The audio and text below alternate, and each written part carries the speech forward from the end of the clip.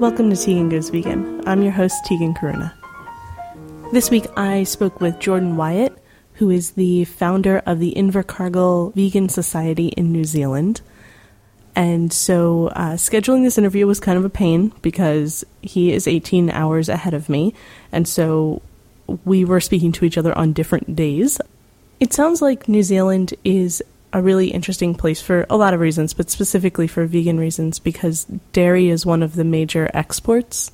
And so there's just like so much animal agriculture all over the country, and it's such an important part of the economy that being vegan there is like it's like even less mainstream, it seems like. And so what Jordan and I talked about was kind of how that seems to be changing, especially with this whole vegan pie in the gas station, like one of the gas stations there. There's like a huge deal that they got this basically like a vegan hand pie, kind of like an empanada type thing that, you know, all of the other ones are not vegan. And then this one, he goes into it a little bit more, but basically they got this vegan pie into this gas station and then found out that one of the ingredients in it actually wasn't vegan. And people were obviously upset, as they should be. And then this company seems to have done a really nice job of dealing with the problem and was like not a pain to deal with, and like had really good customer service and all that stuff. So it's interesting to talk to him because it sounds like there is significant change happening in New Zealand and that there's a lot of hope there, even though animal agriculture is a big part of the country's economy, that people are changing their minds and people are starting to understand and starting to put things together. So Jordan and I had a really nice long conversation, and I hope that you enjoy it as much as I did. He has a very soothing, relaxing accent. So, if you need a little bit of calming time, this is probably a good interview for you. So here he is, Jordan Wyatt. So tell me about how you became vegan. You became vegan 8 years ago, right? About 8 years ago, yes. So I started off my journey to veganism as someone who loved animals all his life, and I've got my happiest childhood memory. It's of holding these sweet little baby chicks when I was a little boy. And I'm lucky enough that my parents actually took a photo of it, that there's this little boy with curly hair and he's sitting on this duvet. It's colourful duvet, bedspread. And I've got these day-old baby chicks, and it's so obvious that this little boy, me, obviously loves little animals. And I guess that's how I just put it together over time, that I thought about meat at first, and flesh, and leather, animal skin.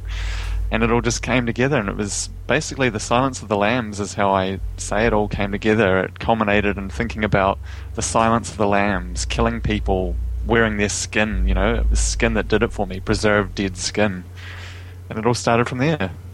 That's really interesting. I wonder how many other people made that connection with Silence of the Lambs. I bet you're not the only person to go vegan after watching that movie. Well, it's interesting that Anthony Hopkins, he's actually vegetarian, a long-time vegetarian. And in the sequel movie, Hannibal, during that gross brain scene, on top of the refrigerator and that, it's got a book called something like The Joy of Vegetarian Cooking or something. So it's quite cool. It's like a little Easter egg. If you watch Hannibal, the second movie, it's actually there. You can make it out. That's really funny. So you at what point did you realize that, so was it let me rephrase. Was it kind of a slow process for you, or was it a kind of clear cut, like, oh wow, this is wrong, what I'm doing is wrong and I need to change? It was probably a relatively slow thing. It had probably been simmering away for a few months or so before I took it seriously in 2006. And for my New Year's resolution for 2007, I just decided I was going to stop eating animals. And I knew about vegetarians. I'd met a vegetarian once or twice. And I basically cut out animal products and anything that involved animals over time. It started out with flesh and wearing their skin, and cow's milk, that was pretty quick, more or less instantly. I ate birds' eggs for a while, I think, and there was probably some other things like that, which took me I don't know, maybe up to a year, let's say, for the total transition from sort of vegetarian to vegan. It took something like a year, let's say. But it was kind of like on January 1st, 2007, you were like, this is the year, this is it, I'm doing it. Yeah. So that's the last time I ate animals directly their bodies. Yeah, it just sort of it stopped for my New Year's resolution, and I've stuck with it ever since. So, how was it? Like, how did it feel to be making such a big change, kind of like on one day, just making that decision? I felt a bit like a rolling stone, How does it feel to be on your own? Like a rolling stone, as the song goes. I was the only vegan I knew, and so it was hard at first. My father was a slaughterhouse worker, and I live in a rural area of New Zealand, Invercargill. It's a little city of 50,000. New Zealand's the biggest dairy exporter in the world. We have slaughterhouses all around our city. My father worked at one. Lots of my friends, my childhood friends, grew up to be dairy farmers or slaughterhouse workers. Nearby there's a sheep's milk factory and butcher shops all around us, and the taxidermy place, and there's a area just out of town about 10 kilometres or so from where we live that does xenotransplantation and does weird diabetes research. What is xenotransplantation? Moving organs from one species to another. What? So they're doing weird experiments on these pigs. It's a long story, but they're called the Auckland Island pigs. They're from the Auckland Islands, which are near Antarctica down the bottom. And they were basically, these wild pigs were released on these little isolated islands just in case whalers and sealers back in the day who went down there got shipwrecked. If they landed on these islands, if they made it to shore of these little islands in the middle of nowhere down there, they'd have animals to kill. And so they released these animals down there. They're basically disease-free, is the easy way of putting it, the layman's way. They're not exposed to viruses and things down there the same. They're just free of other pigs, so they've sort of evolved independently over 100 years, reverted and become more wild. And basically, these pigs are, well, they're disease-free is how they talk about them. They were going to be wiped out in modern days because our Department of Conservation decided, oh, there's pigs down on these like rocky islands in the middle of nowhere, this crappy little hellhole, cold island near Antarctica. We better kill all the pigs there. We can't have them there disturbing seabirds' nests or whatever, It's just a weird story. And they basically killed all of them. They saved a couple, turned out they're disease-free, and now they breed them in sterile, hygienic laboratory conditions, really. And they're kept isolated in an airtight sort of environment, and they get hosed down a couple times a day. And they do something with their pancreas. It's something about generating insulin in people with diabetes and other products that they're working to experiment and use them for. It's really bizarre, and this is all happening about 10 kilometres from where I actually live. So it's a non-vegan world out there, Tegan. Yeah, yes, it is. Wow. So it sounds to me like you are kind of surrounded by lots of animal agriculture and animal industry. I think, at least in my experience, because I live in a city, everything is very far from me. I don't have to confront it, and I certainly don't know anybody who works in slaughterhouses or as a dairy farmer. So what is that like for you? It can be hard at times. So our next door neighbour on the left, I'm sitting in our little office, and the house next door to us is just a few metres away, and the guy that lives there at the moment, he's a slaughterhouse worker. So there's one living on the left side of me as I talk to you now, and on the other side, the previous tenants of the house on the other side, they were a slaughterhouse worker as well.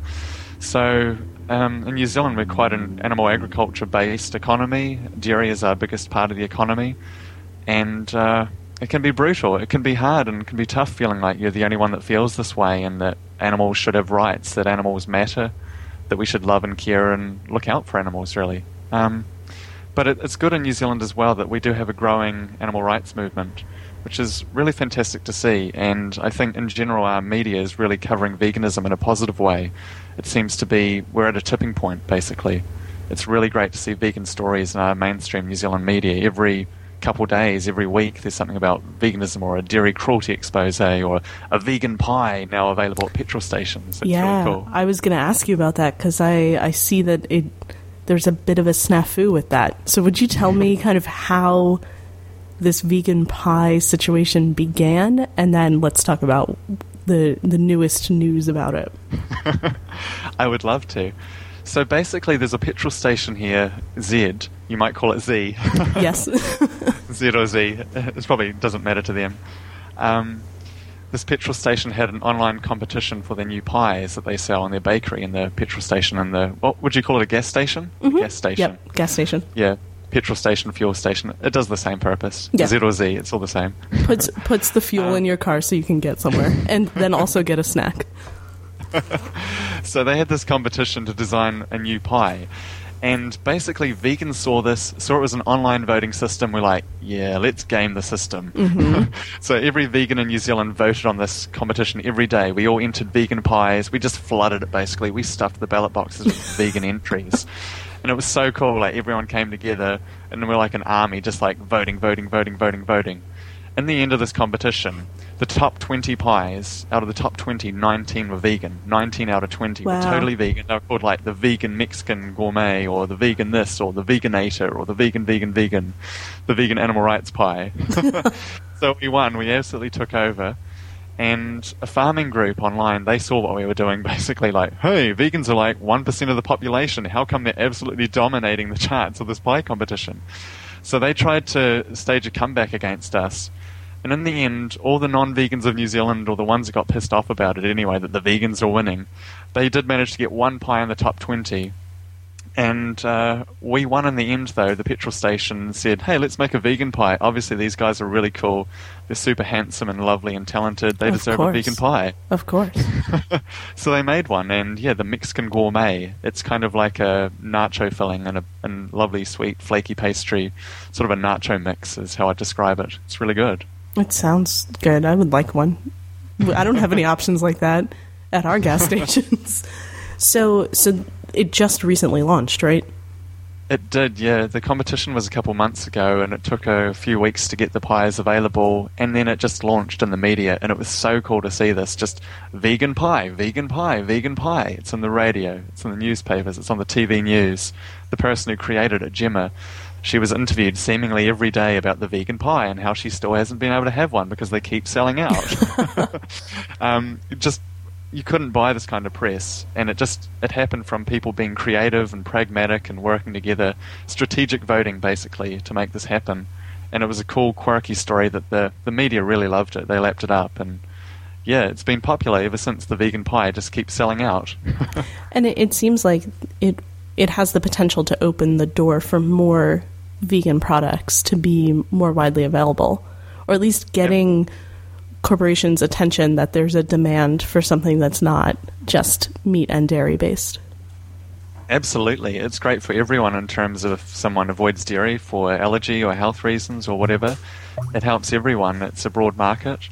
And it's trendy. I mean, it says vegan on it. Vegan's quite a trendy word in New Zealand and many parts of the world. It's seen as a selling point, that they're proud that these are vegan products and people actually want to try it. They think it's healthy.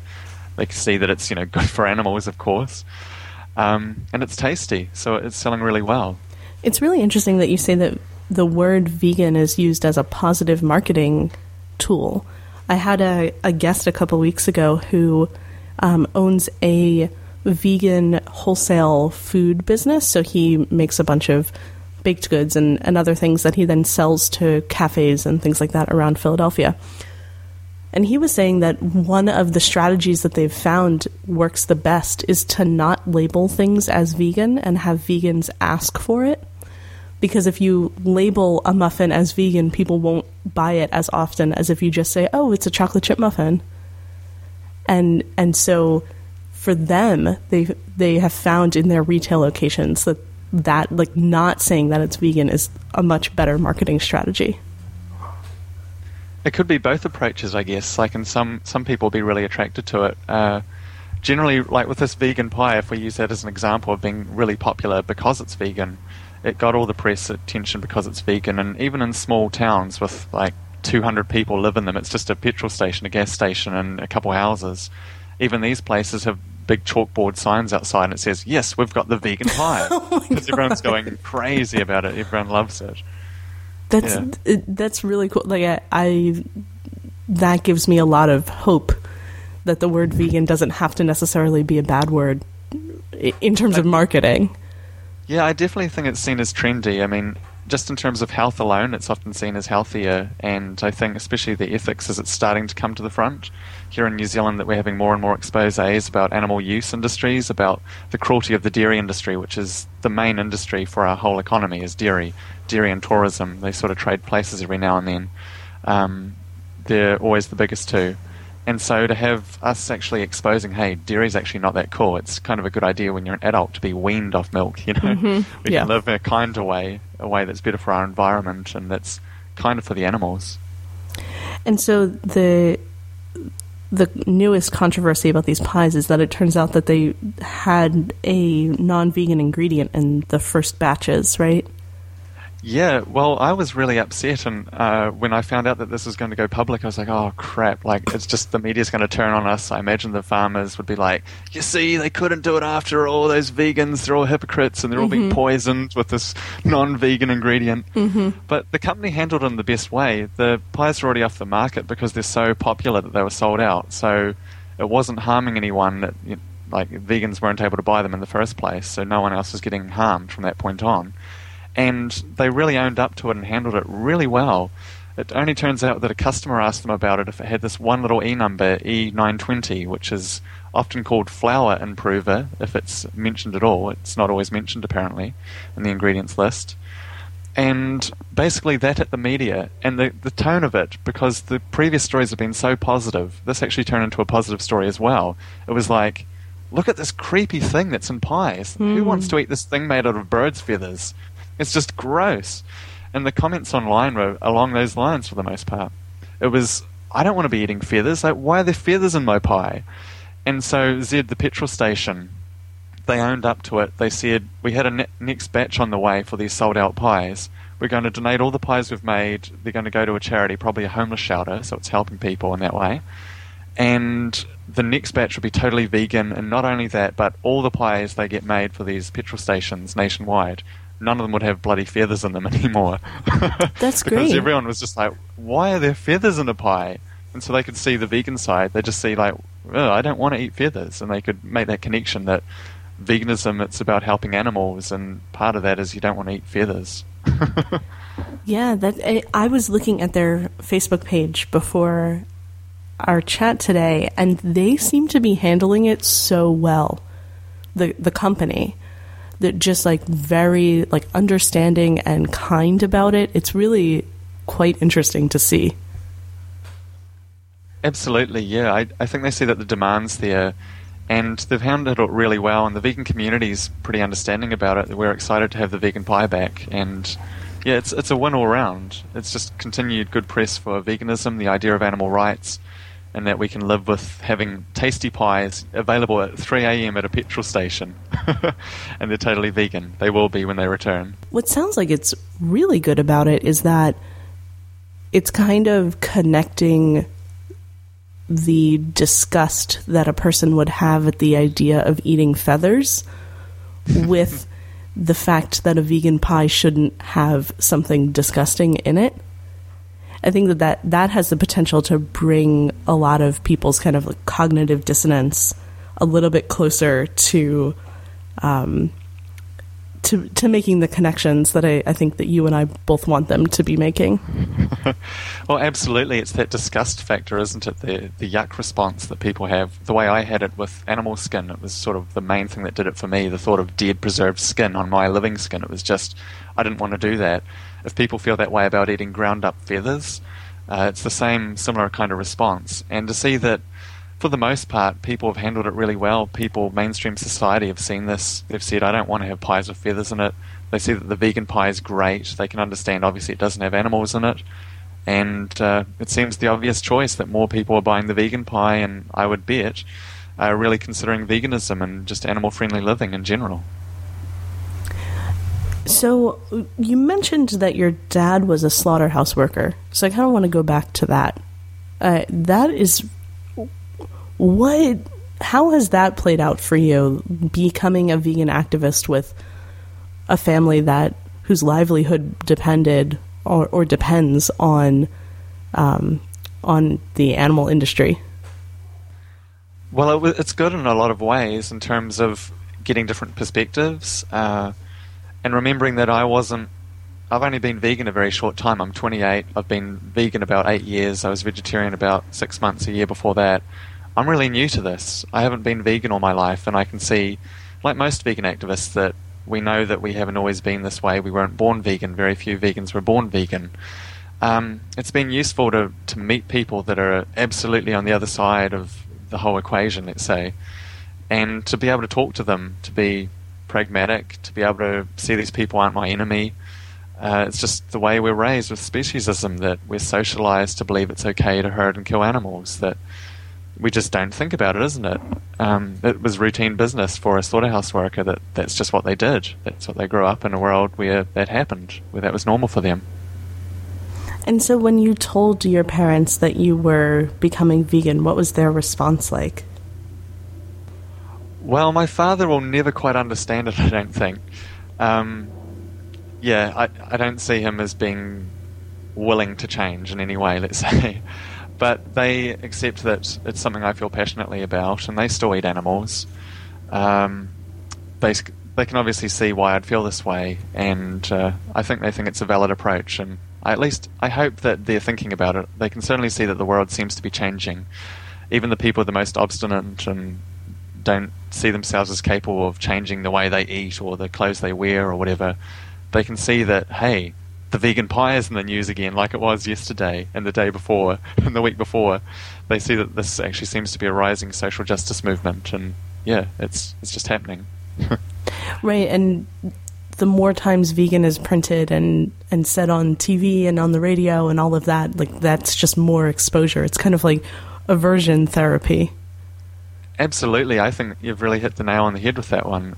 In terms of getting the word out there, just making it so mainstream, so normal that vegan pies are available everywhere, that you see it advertised on chalkboards in little rural small towns that they have a vegan pie.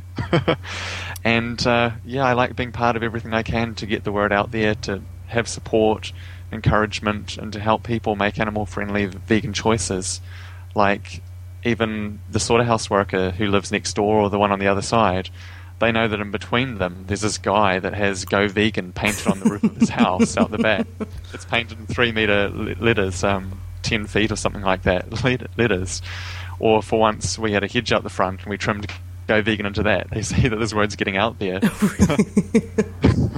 They can be sitting on the toilet watching YouTube videos or something, and this Wi-Fi network pops up, and the Wi-Fi network's called "Go Vegan." Oh my God. So we're growing. They can see the influence of animal rights is growing in New Zealand. And I'm sure that you're a great neighbor too. Like, you're probably like a very friendly, nice person to live next to, so they can't even really dislike you. I hope so. I think that's a big part of our vegan activism, that our main thing that we do when we meet people is we think, hey, they might not have ever met a vegan before.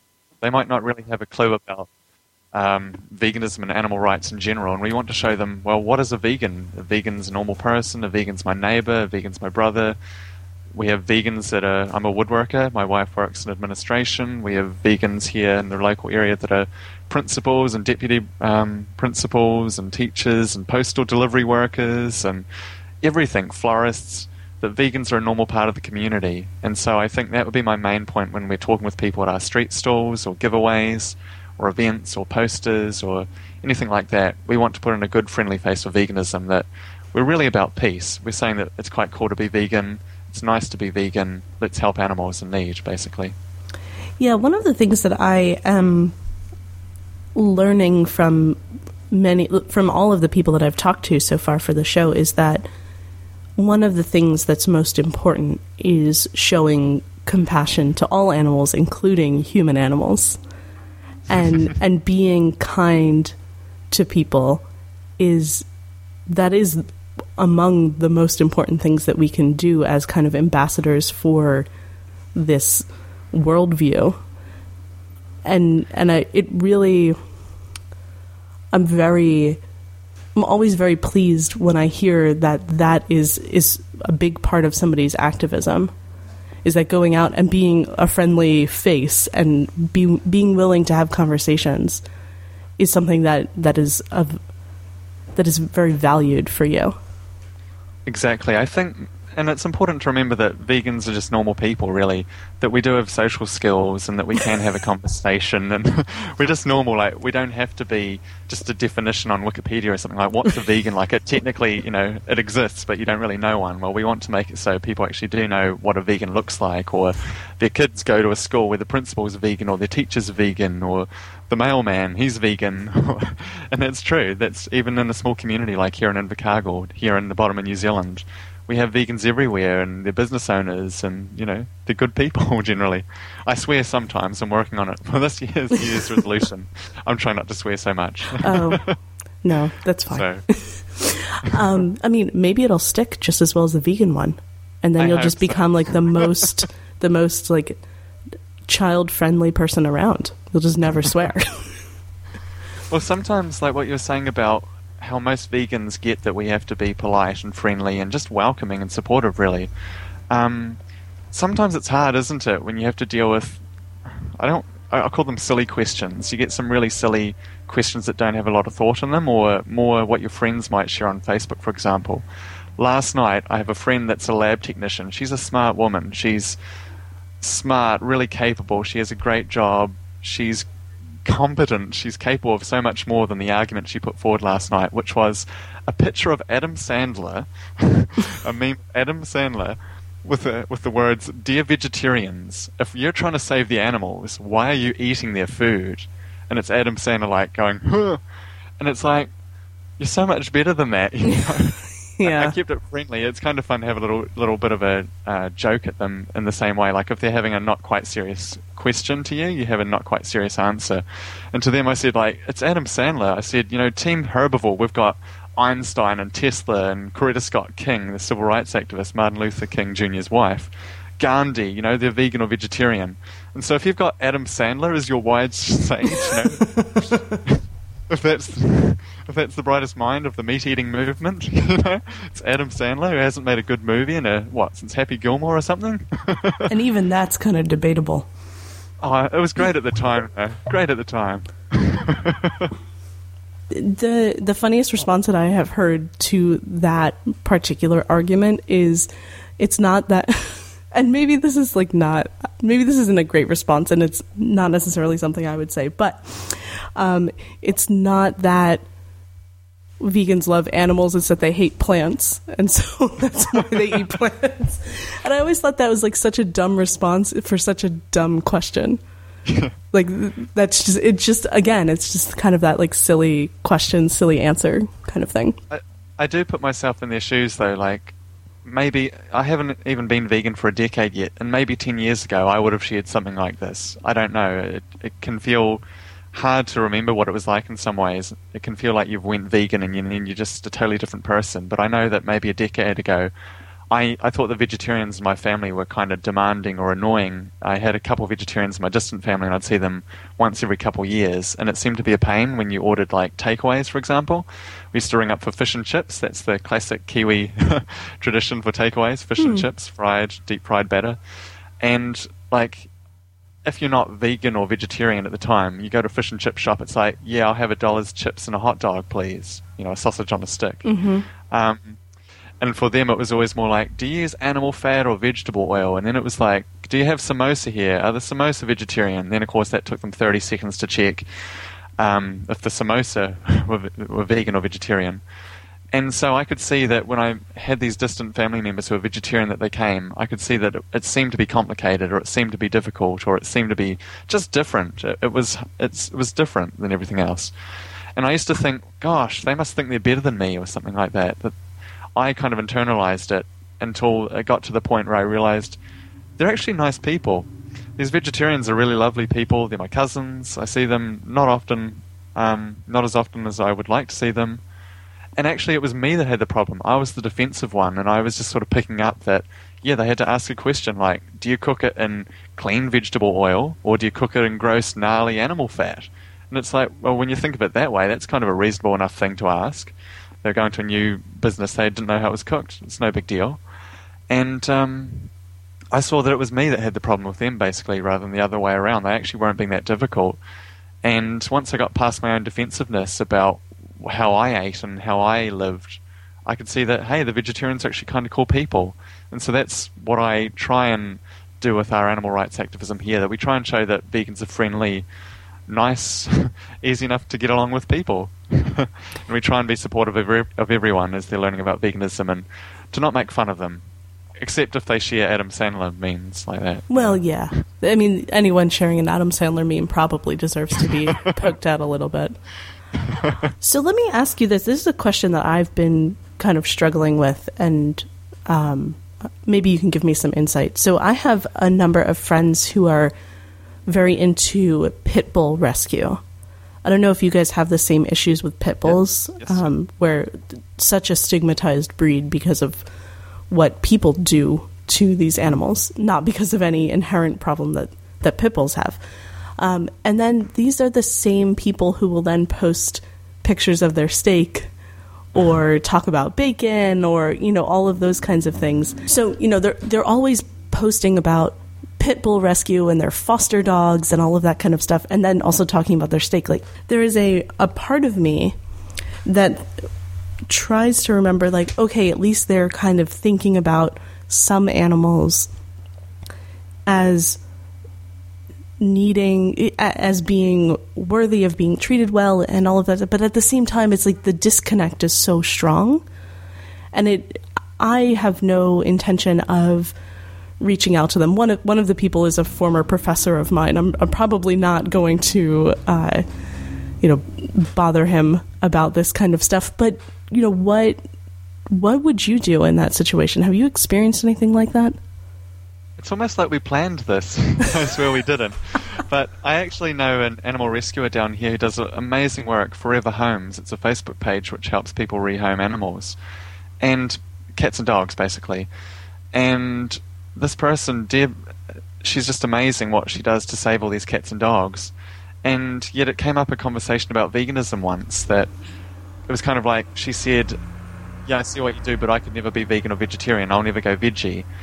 And I thought, you know, I can see how she feels, and that's how I felt probably a decade ago, that if you think it's a weird or difficult, or it's just something that requires thought, or it's a change, and most people are hesitant to change in a way. And so I could see that she was saying, I'd never go veggie. And so I made a little light joke about it. I said, I hope you never turn into a veggie either, because otherwise I might accidentally eat you since I eat veggies. And then she said, laugh out loud, you're so funny. And then we got in a big conversation about veganism. And even though it was actually a pretty poor quality joke, basically, Adam Sandler level material, it actually turned into a great topic that she could see that she could talk with an animal rights activist. And yeah, she helps animals, I help animals. We could talk about it and just see how veganism applies. I mean, what is veganism if it's not respect and compassion and kindness for animals? That's what we're all about. So it really worked. We could bond and click. And yeah, she's someone that rescues pit bulls and all animals, and they could see that connection about why veganism is a good idea. Right. Yeah, it is kind of, it's interesting because it's such a clear example of speciesism. Mm. And that to me is really interesting because I have been vegan for less than 2 years, so I'm really not far removed from the way that I used to think about things. And I remember clearly thinking about animal abuse in terms of cats and dogs, and not thinking about it in terms of animals that we use for our own purposes. And so I am trying to remember that, but there's definitely a part of me that's just like, how can you not put this together? How can you not make this connection for yourself? So it's inspiring to hear that you had a good conversation. It's just still like, it makes me sad. I think it's a daily thing, just since vegan animal rights activists are so small as an overall population. New Zealand, we're not sure what our vegan population would be, but it's probably, let's say 1%, just to have a figure.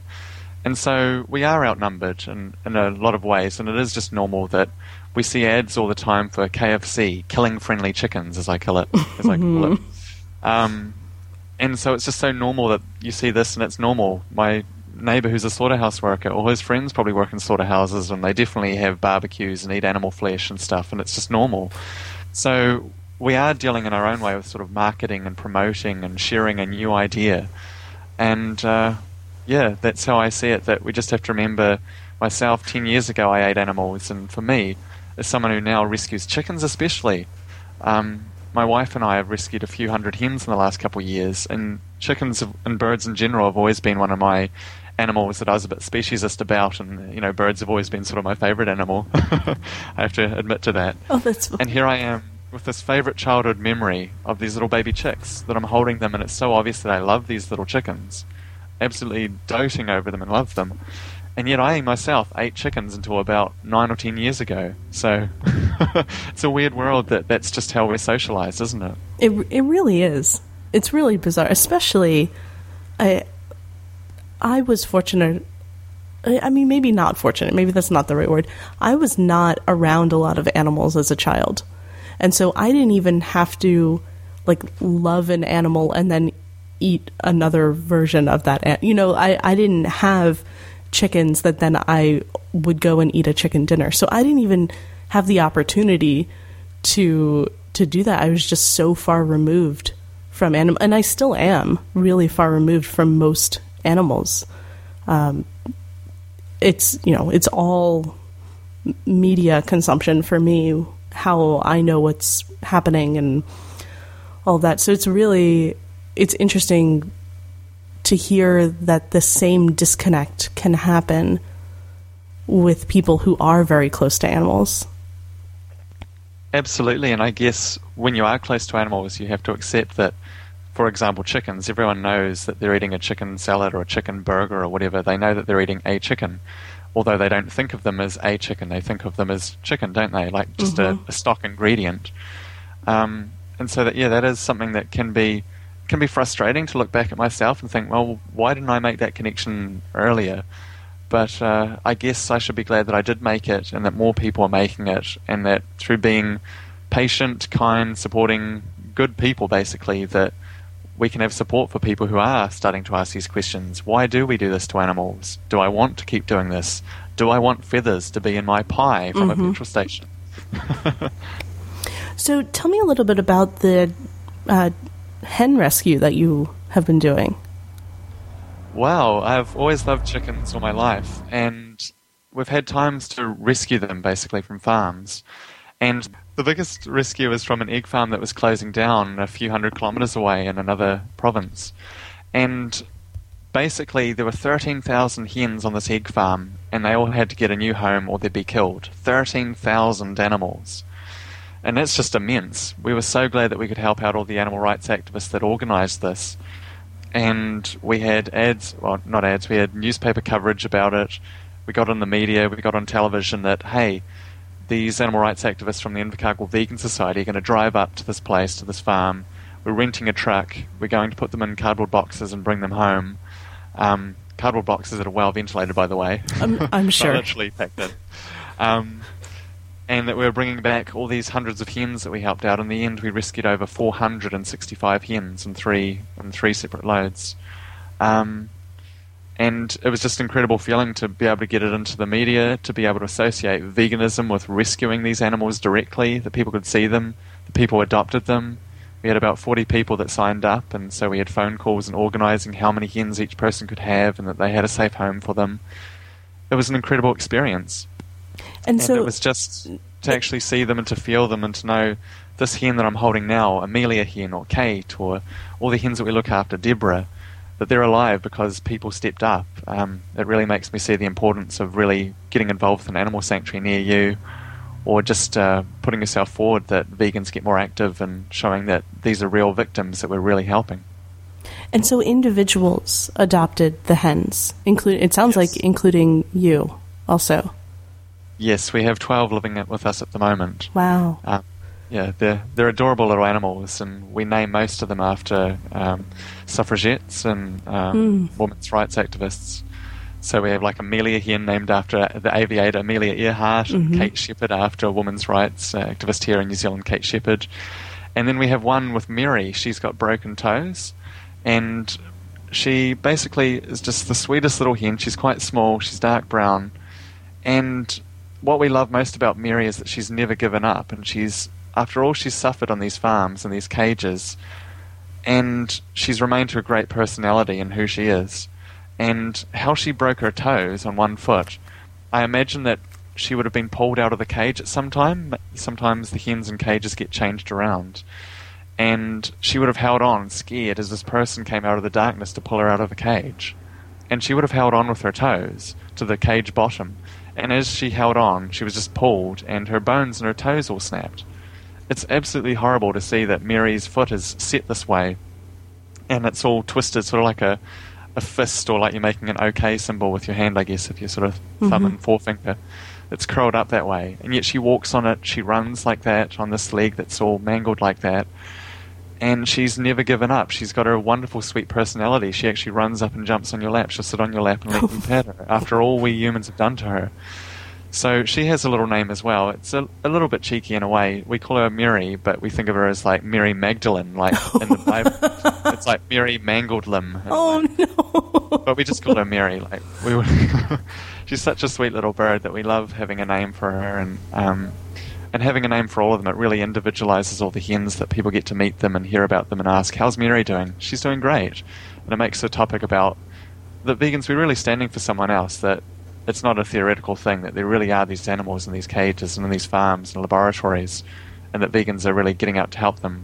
We think it's great to promote and associate that link, that it's not just what we don't do, but it's what we do. Definitely. And it means that you now have chickens in your backyard next to the slaughterhouse worker. So I'm sure that he's like really excited about that too. I hope so. So you and your wife have an interesting story. When you met and all of that kind of stuff. Would you tell me a little bit about that? Sure. So I guess part of that comes about how I actually started the Invercargill Vegan Society. And so I'd been vegan for a couple of years before I met another vegan, actually. And I was sort of active online mostly, but letters to the newspaper and things like that. Just promoting veganism, and if there was a story in the news, I'd write in like a letter with a vegan sort of idea about, you don't like what's happening on this farm or the slaughterhouse, try veganism, or look into veganism, try a vegan meal, get interested in animal rights. And so I had this dream one night. It came to me in a dream to start a vegan society. How weird is that? That's pretty funny. It was the ghost. Yeah. It was the ghost of a guy who's still alive, Roger Yates, who's an English sociologist and an animal rights activist. And he came to me in my head and he's like, Invercargill Vegan Society, like this like weird warbling ghost voice. And our actual name, Invercargill Vegan Society, and the acronym INVSOC, INVSOC, it's very similar to one of George Orwell's works, 1984. I was going to say that. That sounds so Orwellian. Exactly, Orwellian. INGSOC in that, English Socialism.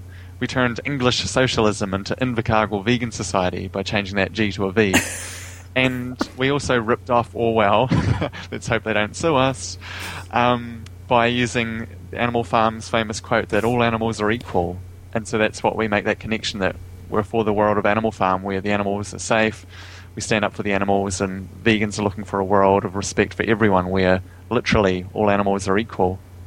So I had this little vegan society, and it started off with a one-member vegan society at the bottom of the world. And it was 3 years before I met another vegan in person. And so we had a website and Facebook page and things like that. And basically my now wife, Jenny, was living nearby in Queenstown, which is a gorgeous mountain area with lakes and just gorgeous area, tourist place, like sort of Aspen, Colorado, sort of like that. Yeah. And she was just searching for veganism on Google, and up popped Invercargill Vegan Society. And she saw that we had monthly potluck dinners and things, that we had 10 or 20 or 30 members at the time. And she saw this and was like, wow, I want to get involved with these people. They're about 3 hours drive away on the highway. And she drove down once with a friend, just turned up at my door with a giant plate of roast vegetables and these burger patties she made called super quinoa burgers. It was one of the first times I'd had quinoa, and they definitely looked impressive. She just turned up and we became friends. We stayed in touch. She visited us, drove the couple hours drive a couple times. And then one year for 2012, she decided that she wanted to get in touch with us for World Vegan Day. And that's a big part about how we met on World Vegan Day, that we celebrate the anniversary of veganism, really, 1st of November each year, which is World Vegan Day. And it's just great that animal rights activists all around the world come together, get active in their community, have street outreach, they have street stalls and demonstrations, posters go up, media, potlucks, dinners, things like that. And so for an example of World Vegan Day activism, in 2011 we planted a memorial tree in a public park, and it's a tree and it's got a little stone plaque with it that explains it's for the anniversary of veganism. It's by the Invercargill Vegan Society in 2011. And Jenny, my now wife, she got involved in 2012. She came down on the 1st of November 2012, and she helped me do a whole bunch of really cool things, like we went to butcher's shops and we gave them tofu. We went to slaughterhouse executives and we gave them vegan sausages. We went to dairy executives and we gave them plant milk. We had almond milk and soy milk and rice milk. And we basically did all these fun ways of getting vegan ideas out there that we just talked to them and said, hey, try this. Maybe you want to invest in the company and diversify. You know, you don't have to kill animals to make money. Try this. And we had muffin giveaways on the street as well, that we had banana chocolate chip muffins that we could just go out downtown and give them away. And yeah, we had a really fun way of just getting out there on the streets, getting active, promoting veganism for World Vegan Day in 2012. And basically, when you've went up to a butcher shop and you've given them tofu, it really shows you what a person's made out of. Mm-hmm. And so we fell in love as we were doing things like that, like giving vegan sausages to butchers and slaughterhouse workers and stuff. We fell in love on World Vegan Day 2012. And by the next year, by 2013, World Vegan Day, we were living together in a house we rented. And then 2 years ago, man, it feels a long time ago, doesn't it? We're 2016 now. Yeah. 2 years ago, in 2014, we got married on World Vegan Day. So our wedding anniversary was held by the tree I planted in World Vegan Day 2011. We were there, the two of us, doing our vows and getting married by a marriage celebrant called Megan. Two vegans married by a Megan on World Vegan Day. So it was pretty cool. As a person whose name also rhymes with vegan, I can definitely appreciate that. It should be like a thing, a Facebook group, like vegans whose names rhyme with, vegan. Basically. Yeah, it'll be me and like two other people. But we'll become the best of friends, all of us. So how has the, how do you call it INVSOC? Is that how you refer to it? Okay. INVSOC, yes. INVSOC, okay. How has INVSOC kind of taken, like, what... It's grown, obviously. So what you've had potlucks, you've done on the street activism. What other kinds of stuff do you do? How have you engaged people? INVSOC's grown from one member to, we've got about 100 now, local members, and we've got about 1,300 supporters on Facebook, which is really cool. And originally a main thing of what we did was online activism. And so that was just getting ways to get the idea out there, to look as big as possible, to be as supportive as possible. It was fun being a one-member organisation, to have a website and business cards and all this. It's like, it's one guy. Yeah. I think there's an old cartoon. It's something like, on the internet, no one knows you're a dog. It's a Labrador using a keyboard or something. It was fun, and it just grew from that. One person, it took a couple years, then it was 2, 3, 4, 5, 20, 30, 70, now about 100. Over about 4 years time, it's grown. And so, yeah, we just, any kind of event, if there's a eco festival, for example, we got involved with that, and we've had big stalls at the eco festivals. If there's anything about health, there was a health and disability expo that was on each year, and we went there as an animal rights group. We talk about how respect for animals could also be a kind and compassionate and healthy way to live. And that year we actually had a stall for this little local vegan society at this big health expo. It had all kinds of national groups there, like government-funded things like the Cancer Society, Heart Foundation, big groups. And yet we actually won best stall of the whole event, that we had the best display. Oh, wow. This little vegan society, just because we're so passionate and helpful. We actually voted by the judges as the best stall, which is quite fun to like know that we actually won this thing that we didn't know was a competition even. Right. Anything we can to get active, we try and get out there, and we have some fun stories. Like once I was walking home from work, and I walk home past a butcher shop and a sheep's milk factory. It sells sheep's milk around the world, and they make like sheep's milk yogurt and ice cream and all kinds of crap like that. It's a non-vegan world we live in, and I just happened to find a pair of false teeth on the ground. Someone's like dentures. There was a pair of false teeth on the pavement. Weird. I wrote to a local newspaper about it, like, is anyone missing, like, I don't know, they're worth thousands of dollars or whatever, custom-made false teeth? And it turned out that they belonged to a slaughterhouse worker who got drunk the night before on the weekend. Let's put it this way. He vomited, so he took his false teeth out and vomited in the bushes, apparently. There was nothing bad on the false teeth apart from all the animals he'd eaten and stuff, no doubt. He'd put them aside and then kept walking home, like stumbling home drunk, and he left his false teeth behind. And so it got to be a news story as well. Like the vegan pie, it became a really cool little spin that a vegan, like the founder of the local vegan society, had helped the slaughterhouse worker. There was a picture of us in the paper and stuff, that the vegan helped the slaughterhouse worker by giving him back his false teeth. That just everyday, unexpected things that you just couldn't write this. You couldn't plan things like this. And just whenever you see an opportunity to really go for it and grab it, fun, quirky, creative things that get good ways of showing that animal rights activists are fun and nice people, basically, is what we're aiming to be. Like, I found out that they belonged to a slaughterhouse worker. I could have destroyed them. There were ways out of the situation before they knew who was handing them in, basically. But by doing the right thing, by helping someone, by not hating him for what he did, and realizing that I myself used to eat the product of this slaughterhouse just a decade ago, it actually turned into a fun, positive story that vegans help everyone, that they help animals. In this case, they helped a man find his false teeth after a drunk bender when he was stumbling home drunk. That's an incredible story, for a number of reasons. One, that you found a set of teeth on the sidewalk, and then it's not an everyday occurrence. No, good. That was my follow-up question. Was like, how many other sets of teeth have you found? But then also to have it get that kind of press, like you're saying, any kind of way of showing that vegans are not just angry people who want to take away your leather boots and your steak, but who are just like regular normal people who are just trying to do the right thing. That's great. That's not only is it funny, but it's also like a good press for sure. Well, sometimes you see online like jokes about the vegan police, and my wife and I, we run a vegan society. We're animal rights activists, and you could say that we're hardliners or extremists or whatever. And actually, I joke about that a little bit.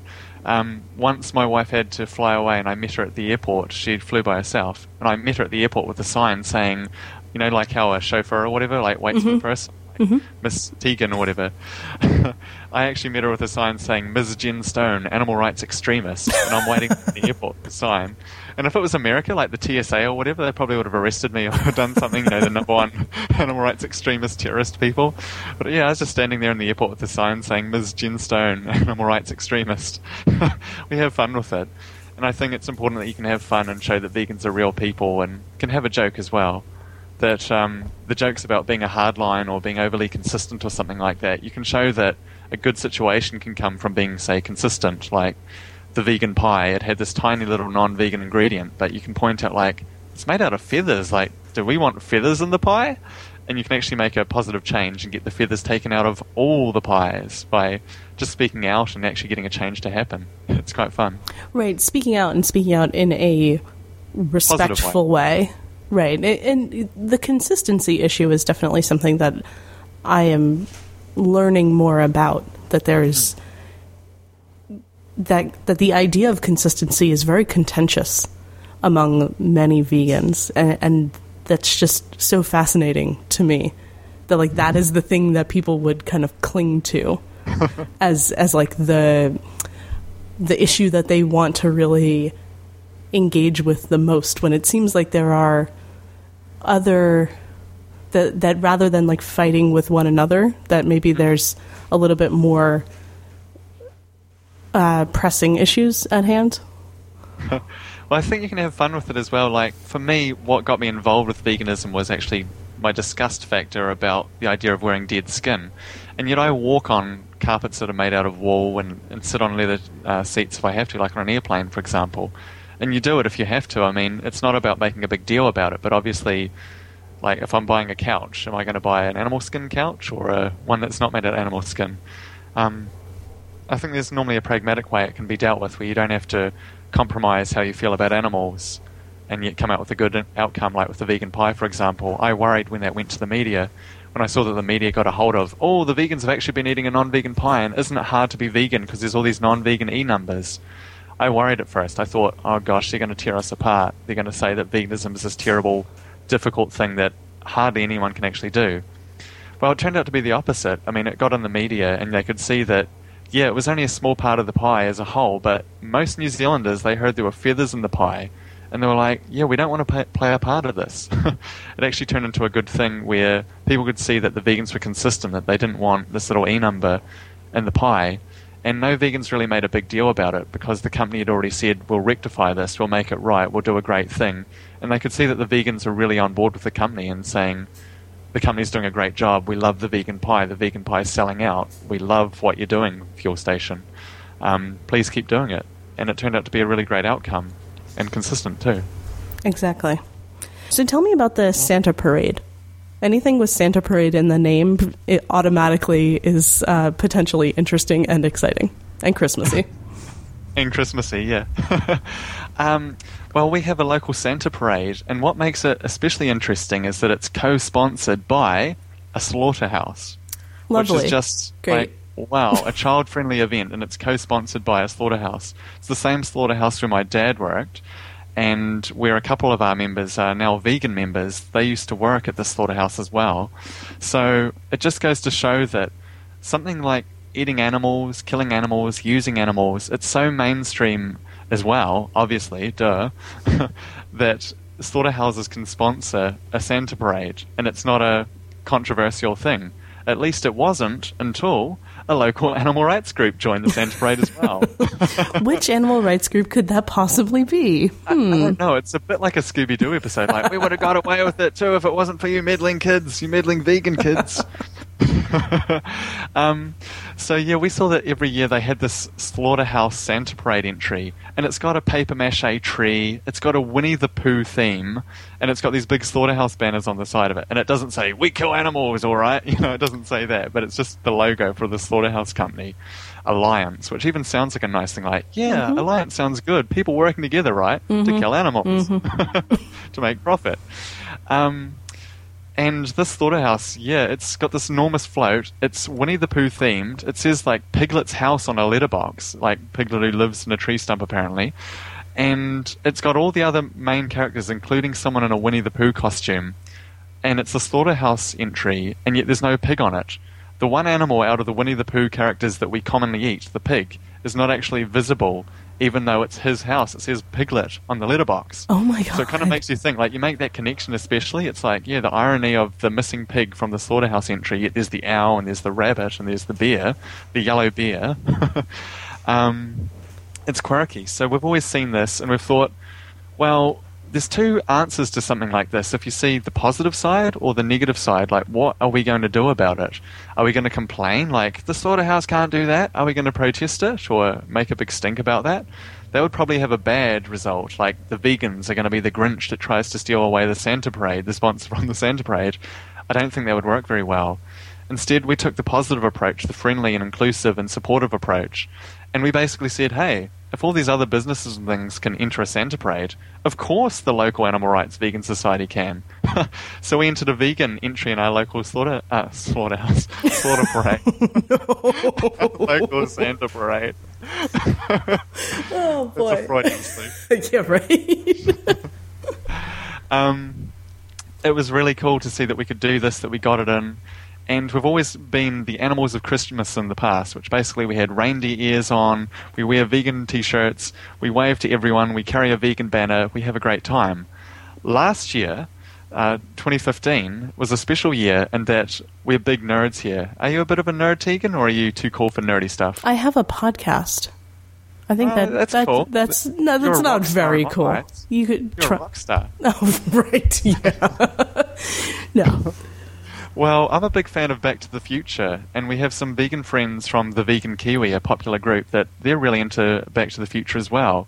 And they actually own a DeLorean, the car from Back to the Future. Oh, really? And so last year, 2015, had a very special date on it. The second Back to the Future movie, they go into the future in that second movie, and the date of the future where they arrive with flying cars and hoverboards and holograms of sharks for Jaws 19 or whatever the movie's up to then in the future. It's October 21st, 2015. That was the date of the future, officially the future. So we thought, for Back to the Future Day, October 21st, 2015, it's a once-in-a-lifetime thing. Unless you've got a time machine. And so we had posters up all around the city about, this October 21st, Back to the Future Day, make it a better time for animals, brighten the future for animals. And so we had these big DeLorean posters all over the city of our friend's car. They own a DeLorean. And we made it into an event. We got into the paper. We got interviews about the car for like a car motoring column. Like, how often does a vegan group get profiled in like a classic car section of a newspaper in a small city? It doesn't happen. I'm going to go with never. Probably never in the history of newspapers. Once in a lifetime. So normally like the car's like, yeah, it's a 1960s Ford whatever, it's a 1973 Ford whatever, it's a 1982 Ford whatever. We had a 1983 DeLorean in it. And it turned out to be a really cool event that big attention, big media attention. We got the posters all over the city, and we entered the Santa Parade sponsored by a slaughterhouse with a DeLorean and an idea that basically we're vegan for a brighter future, that we can all brighten the future for animals in need. So yeah, we're in the Santa Parade sponsored by a slaughterhouse, all these vegans all waving. I'm like, Merry Vegan Christmas, Merry Vegan Christmas, Merry Vegan Christmas, shaking hands with little kids. 20,000 people saw us. And we had a great time with this DeLorean that everyone got really excited about the car, of course. And I think a lot of people wrote to us afterwards and said that they saw the connection and they could see what we're trying to do about a brighter future, that they got it. That's what we're working for. That's great. That's really, not only is that incredibly fun, but it's also good that people kind of they made the connection, they put it together. It's interesting to hear them actually make the connection verbally, which is fun. Like every year that we've been in the Santa Parade, you hear people like whisper like, "What's a vegan?" And then other ones will be like, generally their impression is like, they don't eat animals, they don't eat meat, they don't eat milk. That's the language that they identify, like how they describe a vegan. And we just wave and wish them Merry Vegan Christmas. And so we make a lot of good impressions on people, and we meet people afterwards as well, like some of our best friends. We went to their house last night for dinner. We met them at the Santa Parade. They saw us. They said, "Oh, I've always wanted to know more about veganism." Well, they've been vegan a couple of years now, and it kind of saw us in the Santa Parade. That's great. So the Santa Parade is a effective form of activism. That's what I'm hearing you say.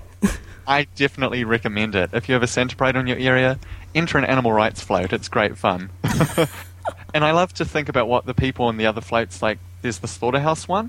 There's a butcher shop has one as well that's got like animals on it, especially little kids that dress up as animals. They dress up as pigs on this one. Great. They've got the missing piglet on their one. And you think, what do the kids say to their dad or whoever owns the butcher shop business or whatever? They say like, "Dad, what's a vegan?" Like, what does the butcher guy say? He'll say like, "Oh, they're people who don't eat animals." Something like that. They don't eat meat. And then the kid's going to be like, why don't they eat animals? Why don't they eat meat? Why don't they eat lamb chops and stuff?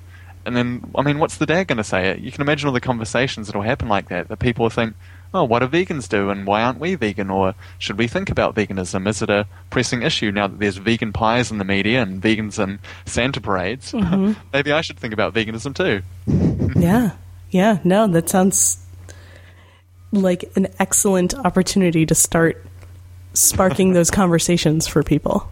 So if you were going to recommend some resources to people about either books or websites or documentaries, YouTube channels, whatever it is, what are some resources that you think that either new or kind of early, or maybe just even vegans who've been vegan for a long time but might need something new to be interested in, what would you recommend for them?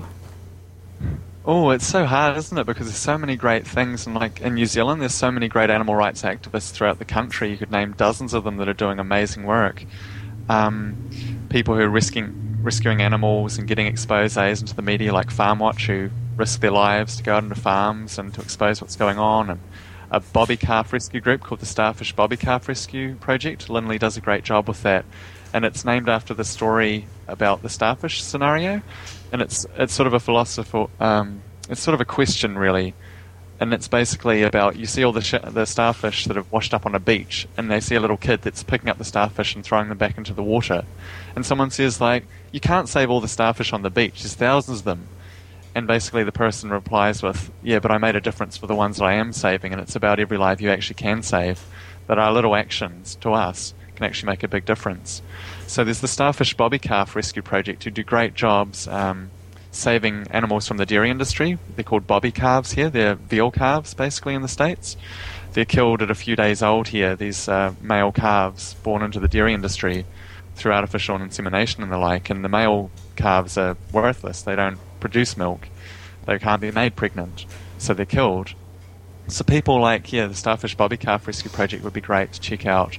And to see any groups that are in your area, anyone that's helping animals. It could be a cat and dog shelter. You might be able to talk with them about how the best ways to help animals in your region are, and just getting involved in meeting people who are like-minded, who want to help animals. You often find they'll listen to your questions about veganism and things, or they'll have questions for you as well, and you'll both learn.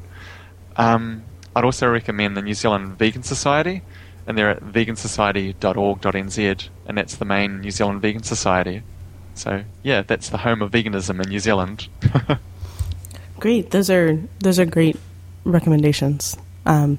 I have had a really lovely time talking with you, Jordan. I definitely appreciate you taking the time to chat with me, and I think that there's a likelihood that we will need to talk again soon, because I think that there's a lot more for us to discuss. Thank you very much, Tegan. It was really great talking to you, and it's amazing to meet animal rights activists across the world and people who are vegan and who are putting the ethics in the way they feel about animals and the planet and really putting it into action. I just love meeting people like you, so thank you for all you do. Oh, thank you. Tegan Goes Vegan is found at tegangoesvegan.com, on Twitter at Tegan Goes Vegan, on Pinterest at Tegan Goes Vegan. The show is produced by Tegan and Nathan Karuna, with music by Amanda D'Amato. If you enjoyed the show, please consider giving it a rating or a review on iTunes. It helps other people find the show more easily. Thank you so much for listening, and I'll be back soon with more great vegan conversations.